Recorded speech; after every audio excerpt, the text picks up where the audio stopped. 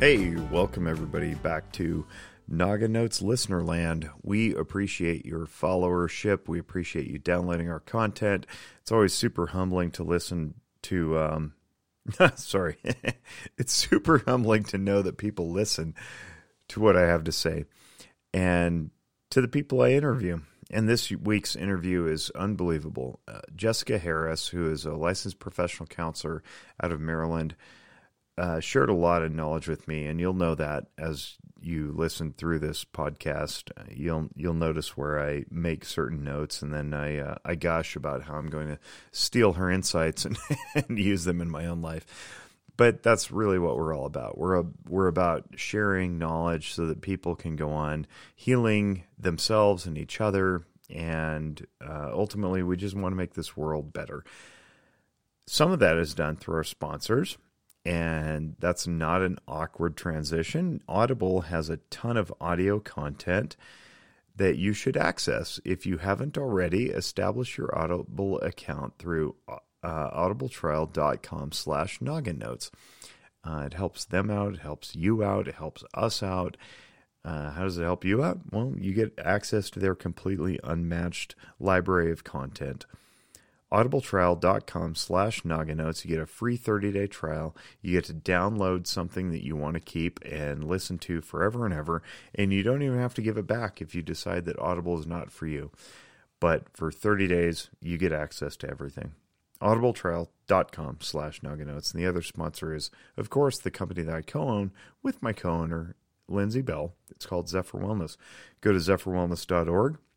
If you want to reach out to us, email us at info@zephyrwellness.org or info@nogginotes.com, and we will take some of your suggestions and make episodes out of them and or incorporate them into our podcasts. But in the meantime, while you're considering what you want to email us about, please enjoy the following podcast with now my friend and colleague, Jessica Harris. We're talking about a lot of things, and I think you'll enjoy it. Have fun. Well, audience, we're back on Noggin Notes, and with us today is Jessica Harris. Hello, Jessica. Hi, how are you? Excellent, thank you. It's the beginning of another wonderful week, and some transparency for the listening audience. If you can't see me, but Jessica can. If you see me shifting in my chair, it's because I got some injections in my back to try to loosen up something that's been plaguing me for a while. So it's not going to make me like fall asleep or drool or anything, but I may be a little uncomfortable. I'm going to let you introduce yourself. You are a clinical professional counselor in the Maryland/Washington, D.C. area. But tell us a little bit more. You got your own practice and stuff? Yeah, definitely. I started practicing in 2018. A lot of my background is comprised of working with children and adolescents, and then I moved into family work. I worked in community mental health for quite a while, maybe about 4 to 5 years. I've worked with children on the autism spectrum as well, and some adults there in that area. I've worked with the immigrant community as well, so I still do some work with that in my private practice as well. So I kind of have a little bit of experience, a little all over the place here. It's good. It's good for us to be well rounded in our approaches to things and have a depth of knowledge too. I want to definitely get into some of that stuff because I did interview an immigration attorney once a couple of years ago about some of the struggles that immigrants have. So I want to get into that. But first I want to ask you about the work with kids. You said kids and adults, I think, struggling with autism. Tell us a little bit about that, because I think it's an often misunderstood diagnosis and condition. Help the audience get a better handle on what that really is. Yeah, absolutely. So I started working with children. I think they're about between like 2 to 3 years old, were most of the kids the age range with most of the children that I work with. So it was where I did a lot of like motor skill development, some verbal skills, different things like that.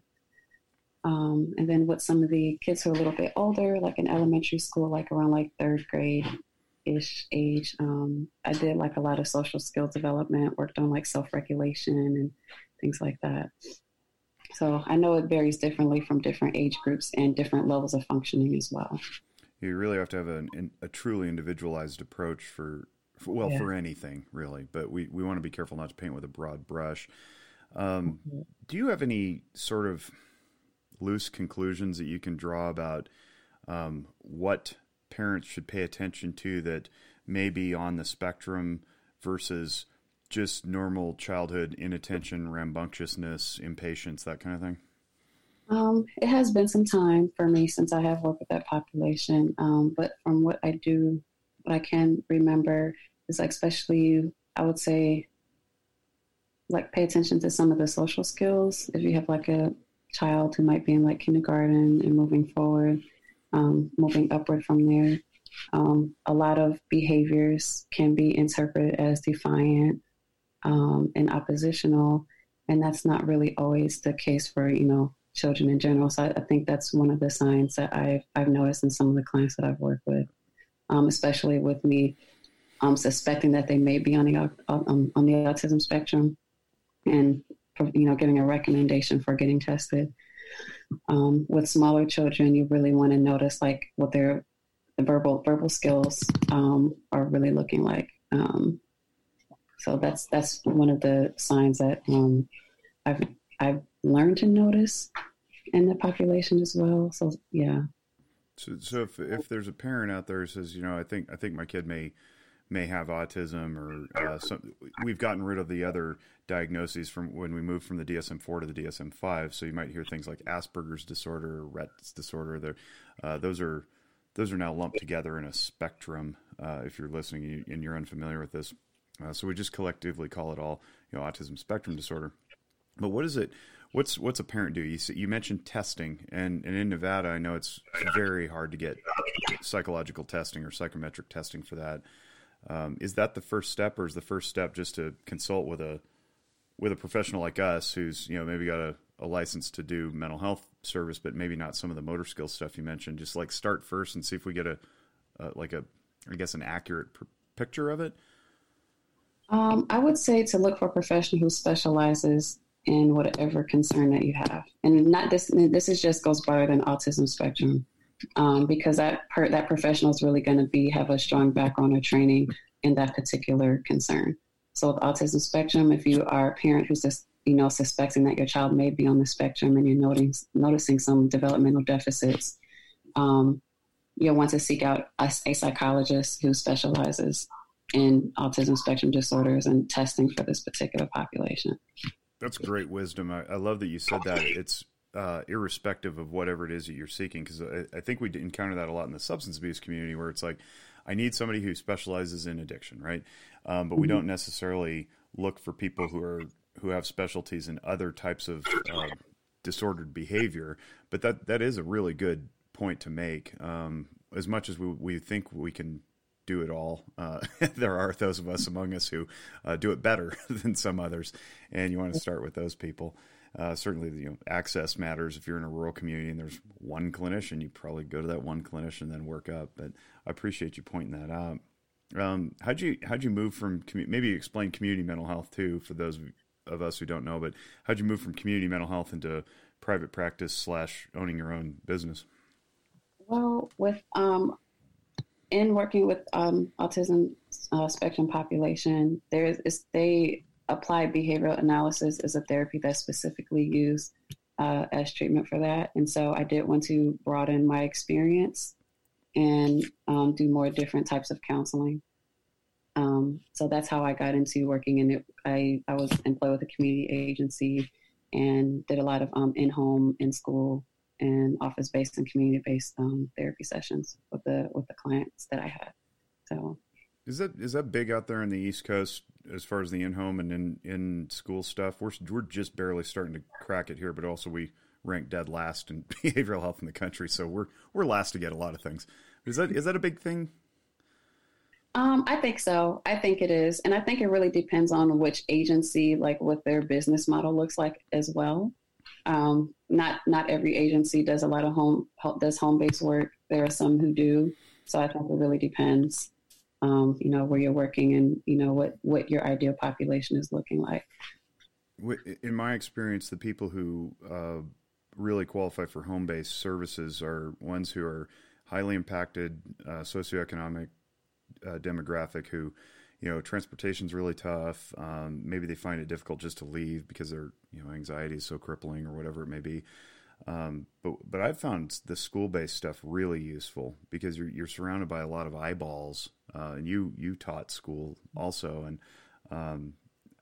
I think it'd be useful to hear from your perspective just how powerful that can be, the in-home or the in-school provision of services.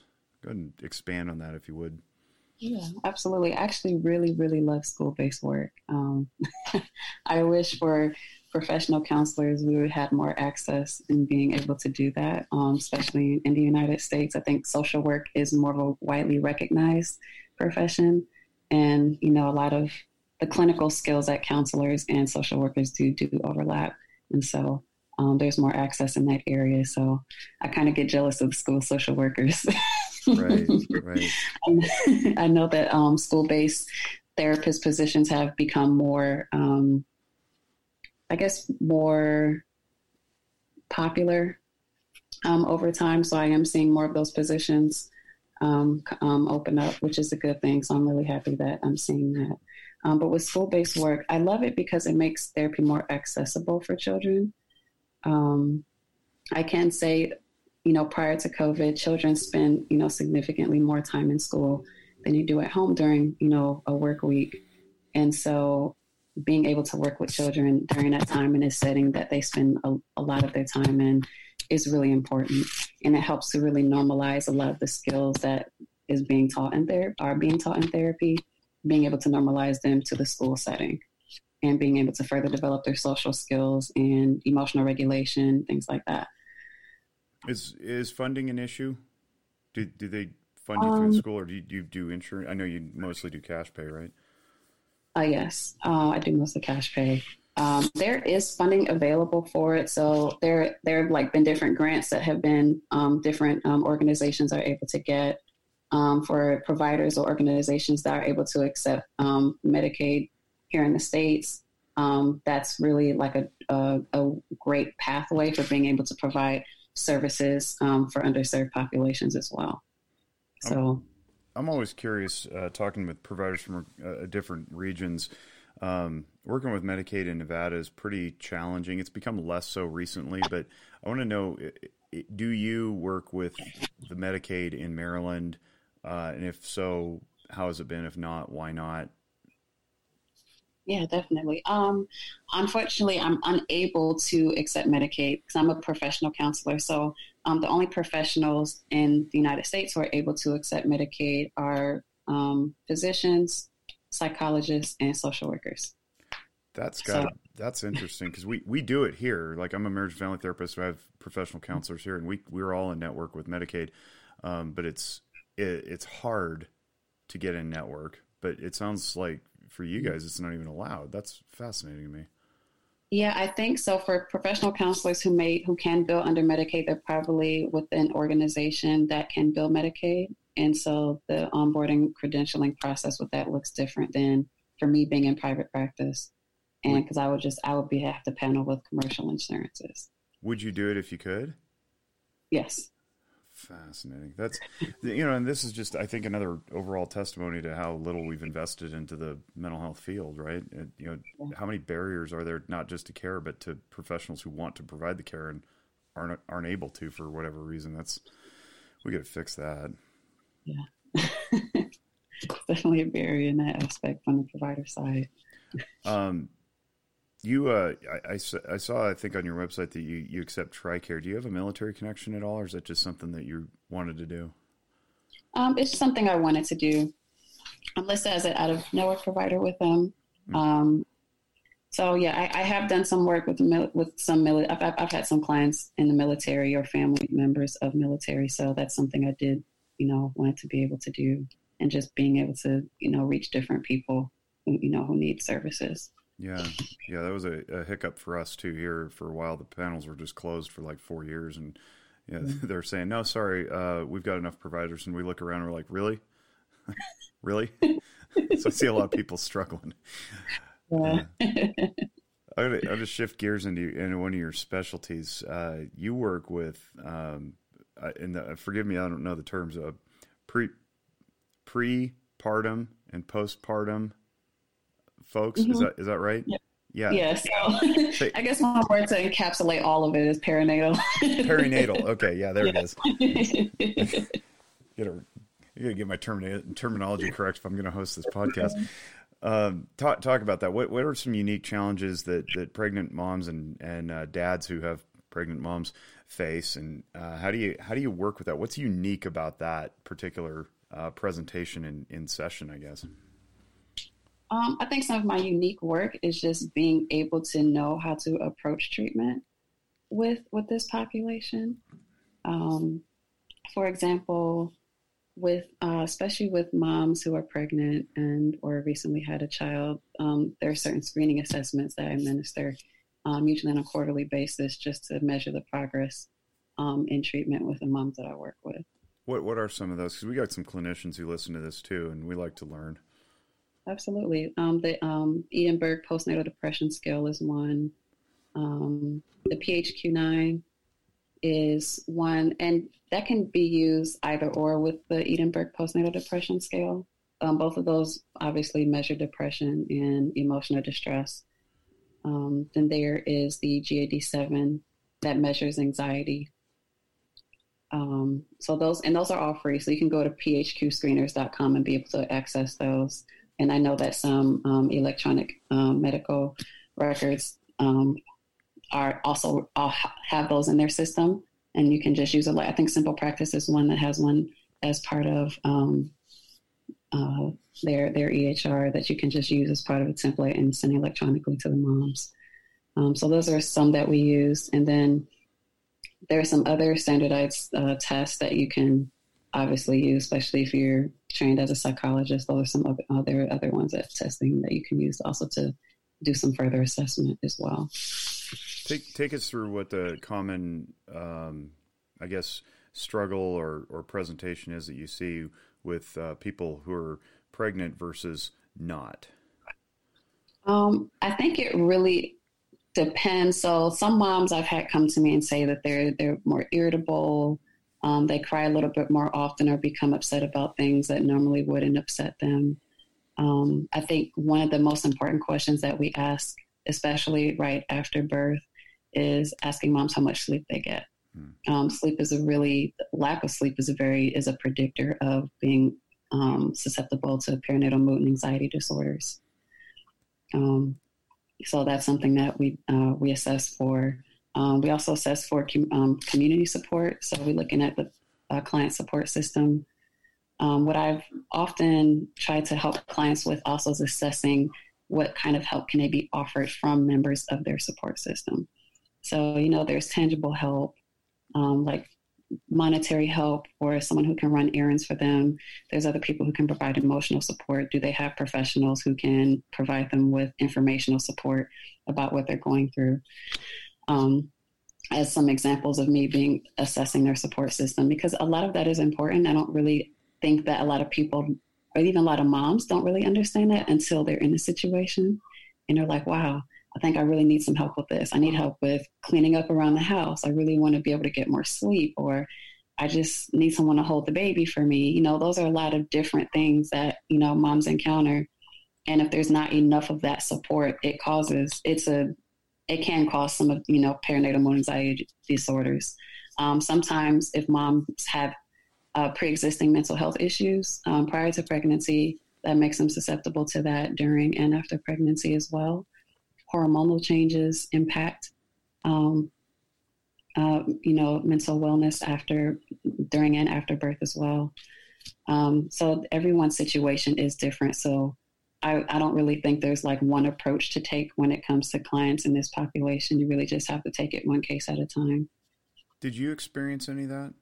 You have a 4-year-old. I did. I later learned that I experienced postpartum depression. Yeah, well, a lot of time is spent on that. Like, I guess in the popular media, you talk postpartum depression. Then it just like gets truncated to postpartum.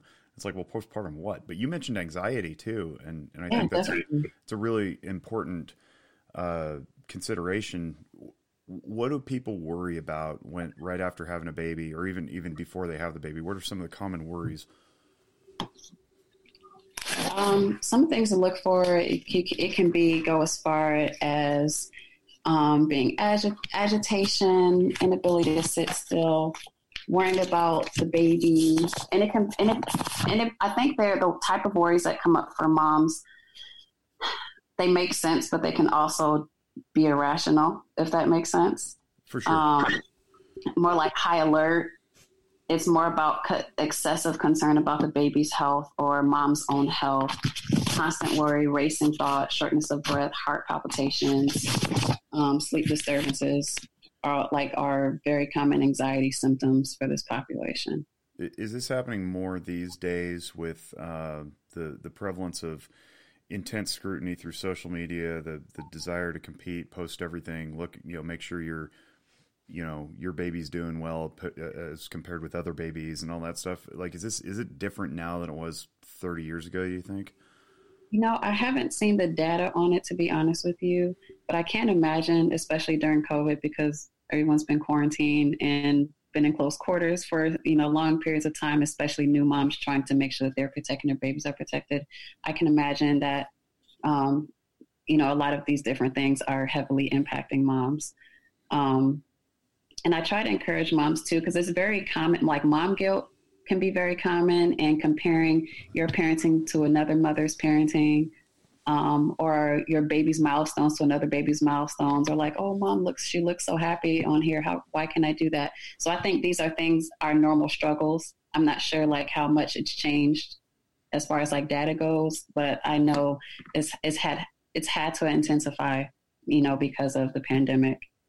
Yeah, and I got to believe that. I mean, one of the things that I try to help people understand is there's this chicken or egg thing between anxiety and depression, because they often walk together, and sometimes you get so worked up and worried about whatever it is you're worried about that you then slip into depression thinking you'll never get out of it, right? Especially with academics, children who, is like, I gotta get A's, and then you get a couple of B's and it's like, I'll never get an A. And then all of a sudden it's like depression's walking, but it was preceded by the anxiety. How do you work with that? Like, if somebody's listening, they're like, oh my gosh, you're describing me. What do you do? In terms of like dealing with, you as a clinician, like how do you work in that realm? I suppose what things do you say? I mean, certainly validation is a big part of it, but are there common tips and techniques? Definitely. So in terms of like anxiety, I would say I'm going to lean towards anxiety first. That's what we're kind of talking about just here a second ago. I like to ask clients. I like to do this activity called the control circle, and I draw a circle on the page. And on the inside of the circle, I put things I can control. And on the outside of the circle, I put things I can't control. And I ask my clients to write down everything that they can think of that they can control, put on the inside, and everything they can think of that they cannot control, and put on the outside of that circle. And what this activity does is just help give them perspective on where they're spending a lot of energy over things that really they're unable to really put a grasp on or control. In essence. And what I often get in response to that is I can control my thoughts. I can control myself. So everything that you can control really has to do with you. And everything you can't control has everything to do with everybody else. You're teaching them to let go is what it sounds like. Yeah, or where to really focus their energy, because just, a lot of people are in situations that are really difficult to let go. Right. So I think the goal of that is to really help them cope through it, but cope in a healthy way. So when they're in a situation, I'm like, okay, what about this situation do you have control over? What can you do? And is this your best? If this is the best you can do, then keep doing your best. Whatever you can't control, try to divert your attention to what you can control in this situation. Do you get just each day as it comes? How much yes butting do you get from that? Like, yes, but like, I can't. I must control this thing. It's my mother-in-law who's always pestering me or whatever it is.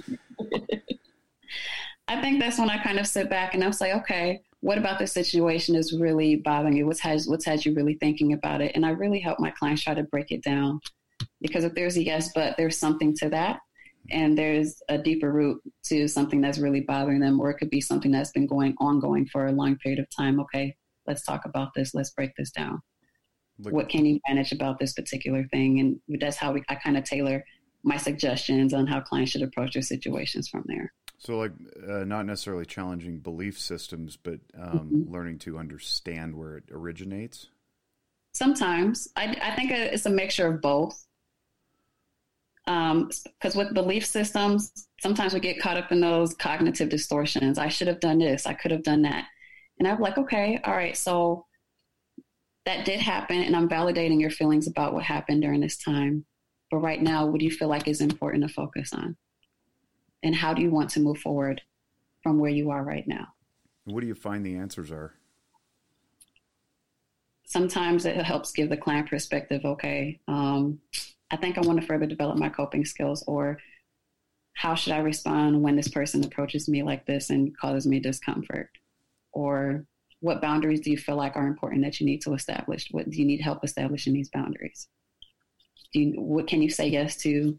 And there's, I always say, can you give a partial yes, where you can do something, but you may not be able to see everything through or fulfill a request from someone else, but you can say, here, this is what I can do. So it's like that partial yes. I'm like, okay. And it's okay to say no. What can you say no to? You don't have to go in this situation, but if you do you want to bring someone with you, or what tools do you need to help you get through this particular situation that you know is going to be difficult for you to face? Yeah, that's really good. But I think boundaries are a big hot topic these days. I see a lot of it on Instagram, and it's one of those, like, we understand it because we're highly trained, but then the general public is like, yeah, boundaries. That sounds like a great idea. If only I could. How, I guess, like, how do we bring people to the point where they go, yes, I'm going to implement this, and I'm going to mean it, and I'm not going to be held hostage by any sort of emotional warfare that threatens to make me break it down? What do you do? What's your technique? What's your favorite way of helping somebody to establish a boundary and maintain it? I would say, how do you want to feel in this situation? I think that's the first thing I start with. How do you want to feel about this particular thing? What do you need to feel the way that you want to feel? The returning choice to their behavior patterns. Absolutely. Because with boundaries, you feel indebted or obligated to do things when it comes to that. Yeah. So what my goal is to help my clients release that sense of obligation and try to help them feel more obligated to themselves than to other people. That's tough to do for some people, especially if they've been raised in a way that maybe trained them to be a caretaker for the whole world, something like that. Yeah. That's pretty challenging. You find people respond well? I think it takes time. It's not something that happens right away, because I do get a lot of, but I have to do this, but I need to do that, or I'm afraid to do this. I'm afraid of, and the other side of boundaries, I'm afraid of how the other person is going to respond to me. Sure. And so I think once I'm able to help my clients start working through that fear of how someone else is going to respond, and help them become attuned to more what important to them. And sometimes I get a little practice, and when they're being able to be more assertive, and that feels good. Like, okay, I want to feel like that again, so I'm going to keep doing it. It's like that kind of reinforcement for them. Yeah. Yeah. Let's talk about depression for a little bit, because you mentioned that you struggled with it. What was your experience? How'd you get through it? How do you apply that now? My experience was definitely challenging. I didn't have a therapist at the time that I was experiencing postpartum depression. I didn't realize I had experienced it until I got more training in perinatal mental health. And I was like, that was me. Mm-hmm. Like, I knew I was depressed, but I didn't realize it was related to, as far as me being during the postpartum period. I was in that 1 year postpartum range. And so I had family and I had friends that were really there that really helped me.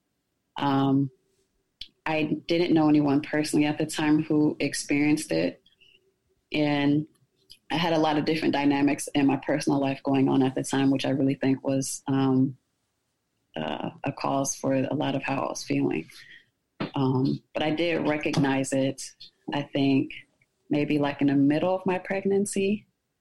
but I tried not to acknowledge it because I knew it would affect the baby, but I wasn't aware of how at the time, but I knew it would affect my daughter. And so I was like, okay, I'm going to pretend to be happy and I'm going to try to do a lot of happy things. So I spent a lot of time with my friends as much as I could. And I did have some social support throughout my pregnancy, which I'm really thankful for. And even afterwards too, my closest friends lived out of state. But we always stayed connected, doing the video calls and things like that. And that was really helpful. And then I was able to get therapy, and then that really boosted things for me after that. I think a lot of us do this hindsight is 2020 thing, right? And so if you look back now, you go, oh, geez, I wish I'd recognized those signs back then or whatever. How would you talk to people who may be in that state where they're sort of in touch with it, sort of not sure what to do? Like, what would you say to look for and then act upon? I would notice if you're feeling overwhelmed, if you are noticing that you don't feel as emotionally connected to your baby as you would like to be, and it's the point where it's really uncomfortable for you. If you're feeling like you're unable to take care of yourself or your family, these are some of the symptoms of postpartum depression. Loss of interest in things. You're not as happy as you used to be. Things, that make you happy or give you that sense of pleasure that you just feel like you're just not in tune with that anymore. And this is very common too. Anxiety and depression have overlapped sometimes. And so it is possible to experience postpartum depression and have a postpartum anxiety disorder as well, anxiety disorder. And that includes, OCD too. Some moms and dads experience that.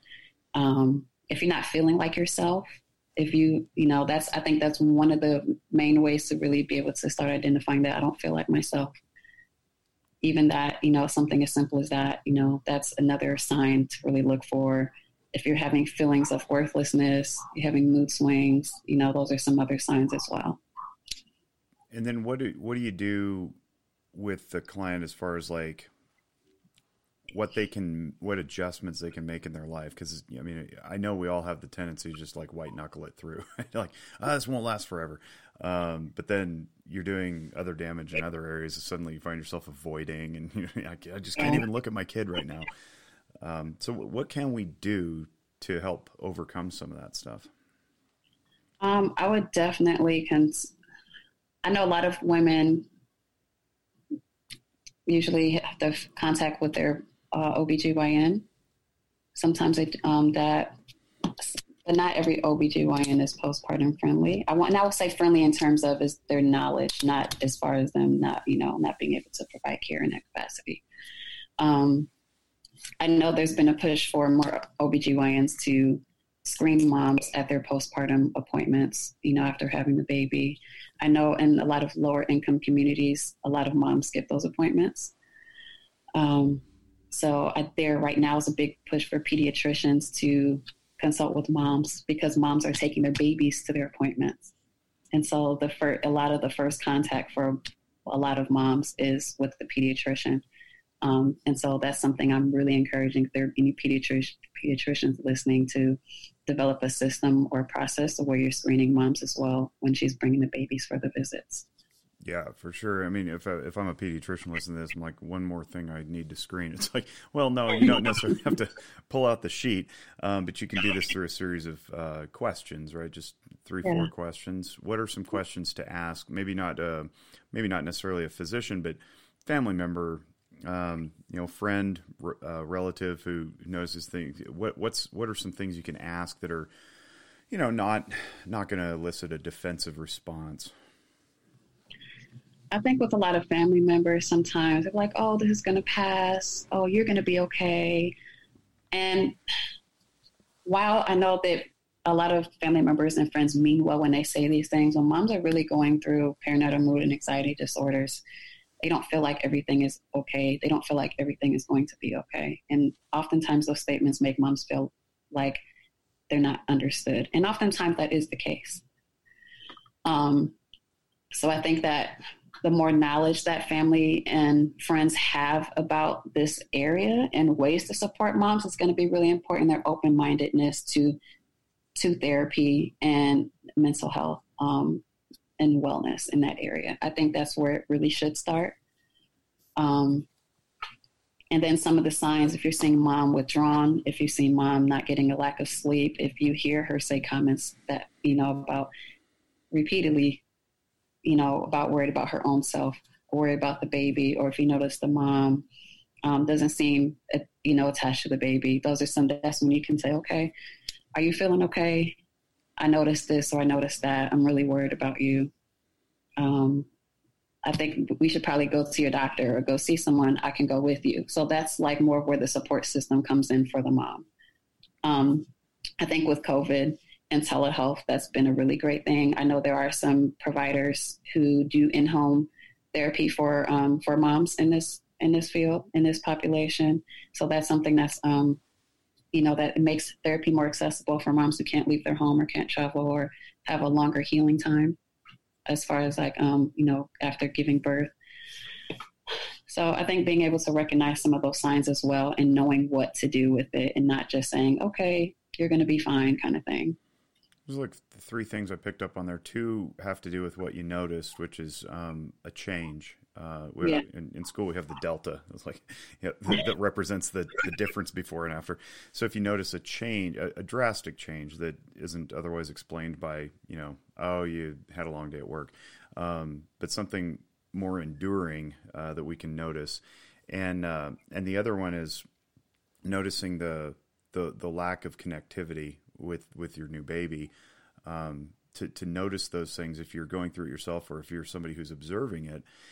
And then the third thing is what I'm hearing from you is it's almost like we as a clinical community should probably create a short list of phrases to use that, or to phrases we pick up on, right? So like in suicide prevention, you hear people say like, I don't know if anybody'd miss me if I didn't wake up tomorrow. It's like, whoa, okay, let's pay attention to that.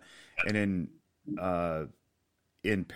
because you had perinatal and as well as postpartum, we want to pay attention to phrases that the mom or dad, and we'll get to dads in a minute, may utter that may give us a clue that they're struggling. But then we also need like a short list of phrases to use that aren't invalidating too.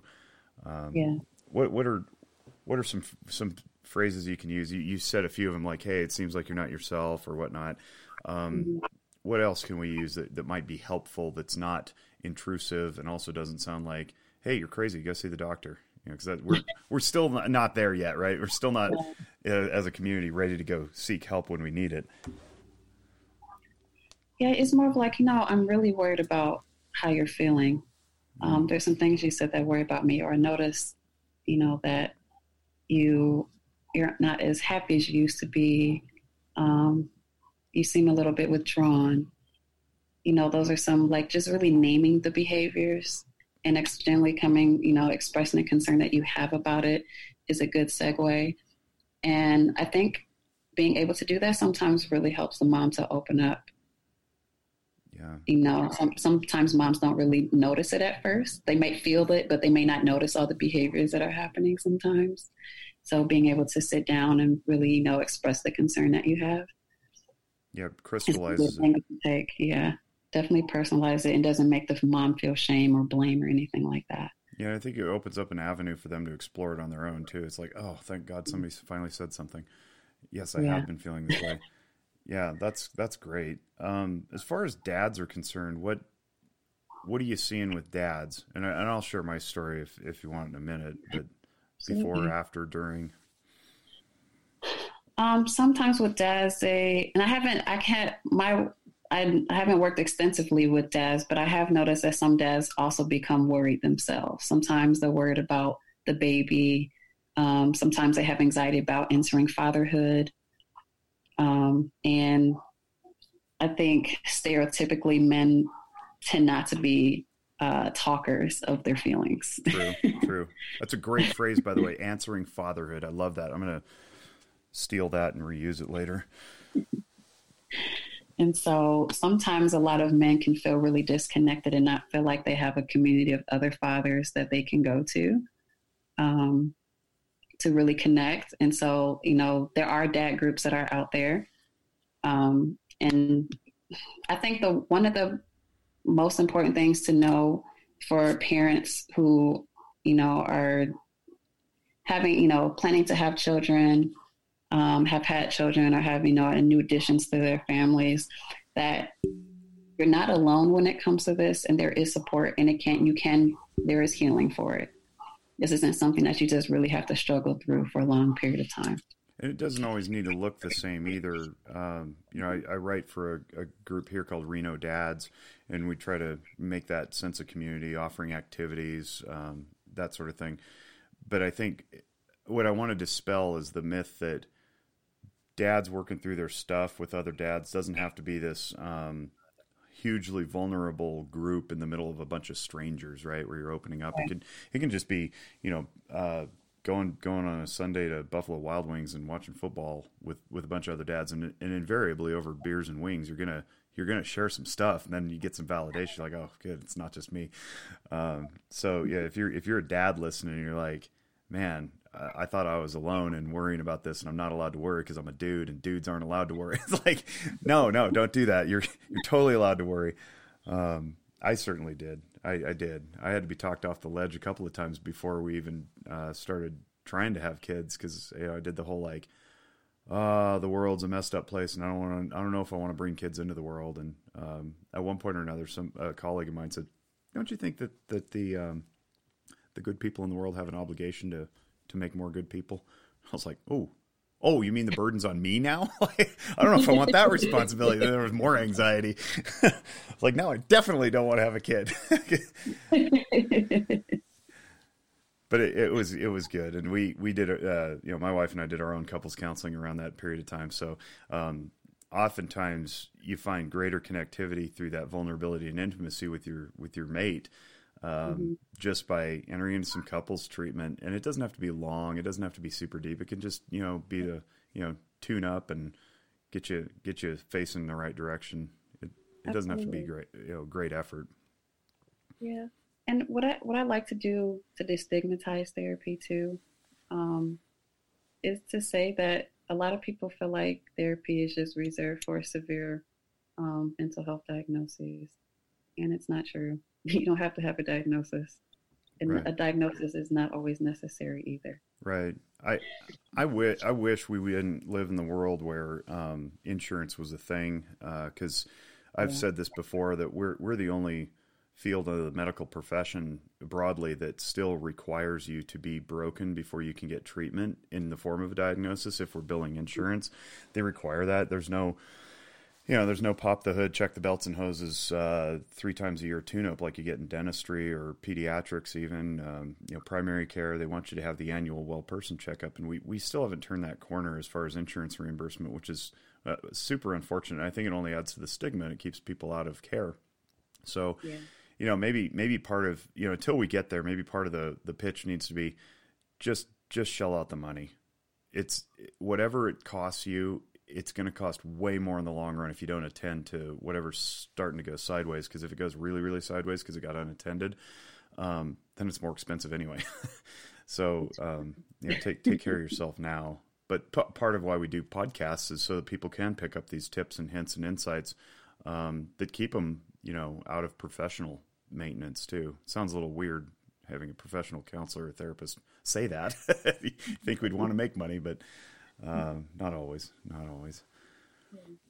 Talk a little bit, if you would, about your immigration work. That sounds like a pretty heavy lift. Yeah, definitely.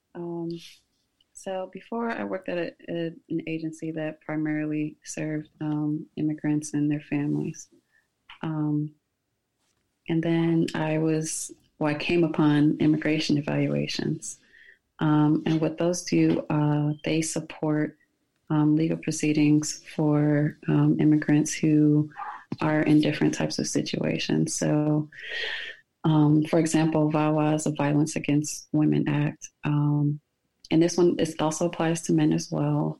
These are people who have been in abusive relationships where their partners have threatened to, you know, use immigration against them, have physically, emotionally, or economically abused them. So I do evaluations to help their case. It really just not I won't say outline. It gives like a detailed background of their testimony and their experience. And you know, oftentimes there is a diagnosis, depending on what the severity of the abuse has been. So oftentimes there might be depression, a lot of PTSD because of the, you know, the violence that's been enacted towards some of the clients that I've evaluated. And those are very challenging cases. And on the provider side, I think. It's frustrating. There have been times I just need an emotional break. Yeah, we get a sense of hopelessness sometimes too. And I want to ask you this too, because sometimes we have stigmas within stigmas, and one of those is like within the broader mental health profession, PTSD is one of those that hangs out there. It's like, well, I don't want that diagnosis because that means more. It shouldn't mean more. It's just diagnosis is diagnosis is diagnosis. But the greater community sees that as something like quote unquote worse. And then they worry about where that's going to land them, if it's going to prevent them from being able to access other services or get a driver's license or a job or pass a background check. And my question to you is, when you're working with the immigrant population, probably undocumented because they're trying to get citizenship, is there a fear that the very real diagnosis of post-traumatic stress disorder or something else that sounds bigger or heavier is going to affect them negatively in the process itself that they're trying to achieve by coming to you? I haven't encountered that. That's good. I think, which is a good thing. I think it's just more of like, can my experience be recognized and support, you know, why I'm in the situation I'm in. So you're seeing that people just want to be seen and heard. Sometimes, yeah. A lot of times, some people want to be heard. Like, so for example, if you're in a situation where like you're a partner of someone who has abused you and used your undocumented status against you, there's fear. So there's like a power and control element with that, and you're afraid of, you know, being deported or being arrested, and the elements that come with that. So when you know that you know, the attorney that you're working with is able to come to bat for you, then the person who's evaluating you is able to help you, you know, document your experience so that you can have a chance at the life that you intended to live, you know, prior to being in this type of relationship. I think is what is like the light at the end of the tunnel, is that possibility that they have to really to find a life and a sense of normalcy that they're looking for. How real is that fear that the significant other is going to rat them out and they're going to get shipped back? It's definitely real. Really? It's definitely real. Even outside, even domestic violence relationships outside of immigration, it is still that element of power control where that person is holding something over you in order to control your decision making. Call your boss, tell them something bad about you so you lose your job, become more dependent upon me as the abuser. Yeah, that makes sense. I get that. I just didn't know if that was legitimate, because my understanding is a little clouded on what constitutes deportation these days. I thought for a while it was just crime commission, but I guess just simply being here and not being papered is enough to go back. So that's pretty serious then. Yeah. Something for everybody else in our profession to be mindful of. I think if we're dealing with somebody who's, you know, like I can't even imagine the struggle that it takes to maintain a semblance of a life in this country when you're not here legally, but then you have to come over that hurdle to even get the help that you need. And in the back of your mind is like, if I go get the help, it could all blow up in my face anyway. That's crazy. Well, here's what happens in some of these situations. At the beginning of the relationship or prior to, you know, the marriage, the documented spouse will say, I'll help you get documentation. And they're like, okay, great. So they go into a relationship believing that this will happen, and then it doesn't. And before they know it, they're like indentured servants. And before you know it, their spouse or their partner is saying, well, I'm not going to help you get documented because of this or that. Or if I don't do what I tell you to do, I'm gonna call immigration on you. So what's the protection against that? How do we help that from happening? Because it seems like, abused person gets healthy, but the abuser is still knowledgeable that person's still in the country undocumented. It seems like they could just like pull that lever at any time. Is there something we can put in place like, oh, hey, they're in the process. It's okay, or does that even matter? Okay. Well, I'm not a law expert, but what I can say is that some immigrants do have legal protections, and which is why this waiver has been instated in the first place. Is supposed to be a legal protection for those who are abusing the person's undocumented status. I see. Okay. Do you work much with domestic violence broadly, or is it mostly in this context? Just in this context. But I have a background in with working with some members of the population. But I do think that's a different specialty. So yeah, it is. And that's, going back to the, jack of all trades thing from the beginning, it's like, it's nice to be knowledgeable in depth and breadth. But when you can't, we as practitioners have to be honest with ourselves about where we're treading, that if we don't have the competency to do it, it could not only cause harm to the client, but it could cost us our license if we do something poorly. Yeah, absolutely. How'd you come about the infertility evaluations in it, and what's that all about? So third-party reproduction evaluation are a little bit different. That's not something I'm offering at this time, because that takes a completely different training. So it is part of the perinatal mental health field, but it requires different specialized training and supervision in order to really be able to do it properly. Okay. Well, while you're not doing it, tell us what it is. A lot of times there are couples who as part of the infertility process, some couples may have donors, either egg or sperm donors when they're going through the fertility treatment process. And so this process is really important to really knowing like the strength of the couple's relationship, where they are psychologically, will they be able to mentally be able to go through the process, and understanding all the different parts of what the infertility treatment process might look like depending on what their health concerns are.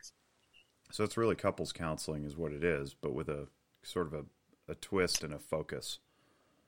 In a way, because as part of that process, the people who do these evaluations have to see what, measure the strength of the relationship and see how the infertility has impacted each person individually and as a couple. Is that what you're evaluating, or what the evaluator would be looking for is the strength of the relationship so it can endure in case like the treatment doesn't work, or it does work and then you get twins or that's funny. We laugh, but it's not funny. So you're evaluating for strength and appropriateness of fit for the medical intervention. Is that kind of what I'm getting? Seems like we should be doing that before we even embark on pregnancy in the first place. I don't know, because I kind of agree and I kind of disagree, because sometimes with a parent, if you're ready, you want to become a parent. I think so. I would say equipping couples or individuals with the supports that for them to get through entering parenthood as successfully as possible will probably be the best approach, because it can sound limiting to other people who may not understand. Right. If that makes sense. But just because I have depression doesn't mean I can't have. I won't be able to have a child. You know what I mean? Totally. Yeah. And honestly, like, I don't want to make it sound like we're advocating for perfectly healthy people that need to go through this screening process, like driver's license test or something. I do appreciate too that you mentioned individuals, because I think oftentimes we think couples have babies. Well, no, individuals have babies all the time, and that's to be respected and honored. Certainly an adoption for sure. There's a lot of adoption necessary in the world, and not enough adoptive parents, not enough foster parents, really. Yeah. Something I want to highlight that jumped out at me. I think if I was counting accurately mentally, you said at least 4 times something to the effect of the life you want, how you want to feel, what you choose to for yourself, something in that realm. And it sounds like you're really big on empowering people to look at their internal locus of control rather than the external environment that may be pushing them around to react different ways. Where'd that come from? Where'd you learn that? When I learned, I think as part of my training, obviously, I did learn that I really like person-centered treatment. Yeah. Because that really puts the control into your client's hands. And I like to mix that up. So I'm trained in EMDR and brain spotting. So prior to me being trained in those modalities, I use and I still use this too. I mix like person-centered with cognitive behavioral therapy. I like to use like an integrative approach with my clients. And I like that because it forced the person to think about, okay, what is it do I want? I have the right to make choices for myself. I don't have to rely on other people to do things for me. And sometimes people grow up with being forced to make decisions or manipulate, or grow up with a lot of manipulation or being in those kinds of relationships where they feel like they don't have any control of themselves. They don't have any, I won't say control. They don't really have any power. They felt powerless. So I think person-centered therapy helps to give that power back and helps the client tell themselves, I give myself permission to. Yeah. And that's what I really like to do. What do you give yourself permission to do? Yeah, for sure. And that sometimes is a real eye opener for people who've never actually even entertained that. It's a little bit like working with youth who, 16, 17 years old, and you go, what do you want to be when you grow up? And they're like, nobody's ever asked me that. Like, wow, what kind of crazy dynamic did you grow up in? And it turns out a very crazy dynamic. And for people listening who like your ears perk up, it's like, why is the therapist using the word crazy? I purposely use that. I'm not a big fan of like being the word police on people. We can still use crazy and have it not mean what traditionally it's meant in, like, all the 50s movies with the insane asylums. Things can be crazy. They can be out of control. And certainly being raised in a chaotic environment for many, many years is one of those that can be disempowering. And so when you get into the professional setting and, Jessica sits there and goes, hey, so what's the best life you want to lead? And they're like, wow, nobody's ever asked me that. What do you mean, I get a choice? Oh, yeah, it's your life. It'd be very eye-opening. I like to make therapy feel like it's a choice, because it is. So, like, obviously it is a choice if somebody decides they want to go to treatment. But in this process, it's like a continual process of giving yourself permission to be. And I really want that. And that is my goal, to facilitate that. So honestly, a lot of my question a lot of times is, what do you want to focus on today? Yeah. What's been going on with you? What's coming up on your mind? Because I don't want to, I like to be the facilitator or the guide. I'm not the person who's going to be in charge of your thoughts. Right. And go ahead. The end goal of therapy is to not need me anymore. Yes, amen. So I was hoping to equip you with the skills that you need to be able to move through life without me at some point. Yes. And if we're constantly mindful of the person's right to choose, then it removes us from tromping on their autonomy too, by creating a dependent relationship. The therapy in perpetuity is not appropriate. It violates a lot of ethics. If you wouldn't mind, I want to respect your time. We've got a few minutes left here. I would be remiss if I didn't ask you about dealing with communities of people of color, and your experiences with that, being a person of color yourself, and how that affects maybe your walk through the profession as well as your encounters with clients. Okay. Where exactly would you like me to start with that piece? I'm not sure exactly. I think it's just a curious topic that, as a white man, and basically what is a field founded by white men from, Eastern Europe, we don't necessarily have the perspective that somebody who's lived the experience has. And I think my curiosity is just, what do you have to share? Is it even a thing? Is it not a thing? And where should the broader psychotherapy community be mindful, and what might the listening audience take away? It's a big question. I know it's a big ask. It is, and I do want to make it clear, I'm not, I can't speak for everyone who belongs to, to communities of color or Appreciate to Black that. communities specifically. Yeah. Um, I would encourage a lot of, especially clinicians, to be willing and be open minded to, learning about history that communities of color have, the histories of oppression that communities of color have experienced. And the thing is, I'm gonna have to be frank about it. It can be uncomfortable, and it's going to be uncomfortable for a lot of people. But in order for you to truly be effective, and to truly, and I haven't said this in a clinic, well, in a clinical capacity or situation is this. But like one question I've had is like, are you truly a trauma informed clinician if you are not equipped to treat Black people or the communities of color in the therapy room? And if you're going to be a therapist for these communities, you have to have some type of training in racial trauma and anti-racism. You have to.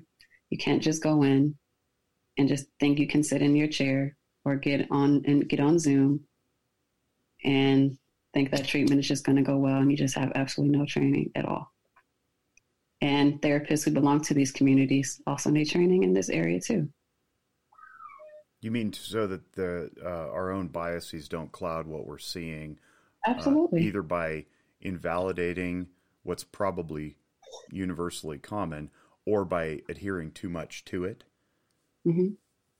Absolutely. I think that I think internationally, when the protests started this past summer, spring and summer, I saw a lot of therapists who didn't identify as Black or Indigenous people of color invalidating just for me the Black experience of experiencing racism and things like that. And it was very difficult for me to watch as a clinician seeing another clinician, like outside of the therapist community. I don't accept it, but I expect it. It was hard for me to see that in the therapist community, where our responses to what was happening, the things that we had to say about what's been going on, were completely invalidated. It was as if some of us were saying we're making up how we feel, or making up our experiences because some people couldn't identify, never really had to. A lot of people don't have to experience what we've had to experience.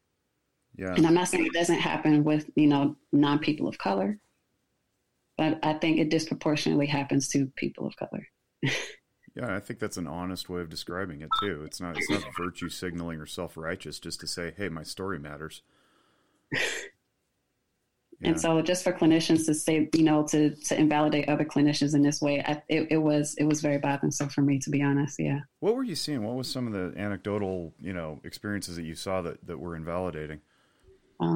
So, of course, I think as therapists, we're part of different online groups, and so I've seen some that were saying, racism. Why is this group becoming a political group?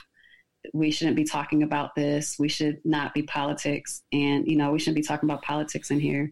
And so like the first thing that pops to my mind is like, okay, my Blackness is a political statement now. And so I have to invalidate that because you are associating my existence with a political concept or a political party. Mm-hmm. And that's completely separate. And my mind went to, okay, so now what are you saying to clients who are bringing up these things in the therapy room or in your therapy sessions? And that's when I became like really concerned. I started to get upset because I'm like, okay, wow. So now you're not only causing us harm as your colleagues, what kind of harm are you going to be causing the clients that you're seeing? Yeah, you're perpetuating the narrative. Right? Yeah. It's bothersome because there's a bunch in my mind. I think there's a bunch of stuff that goes largely unspoken and unsaid in our profession. I happen to work in the guns and mental health realm, and there's stigma there too.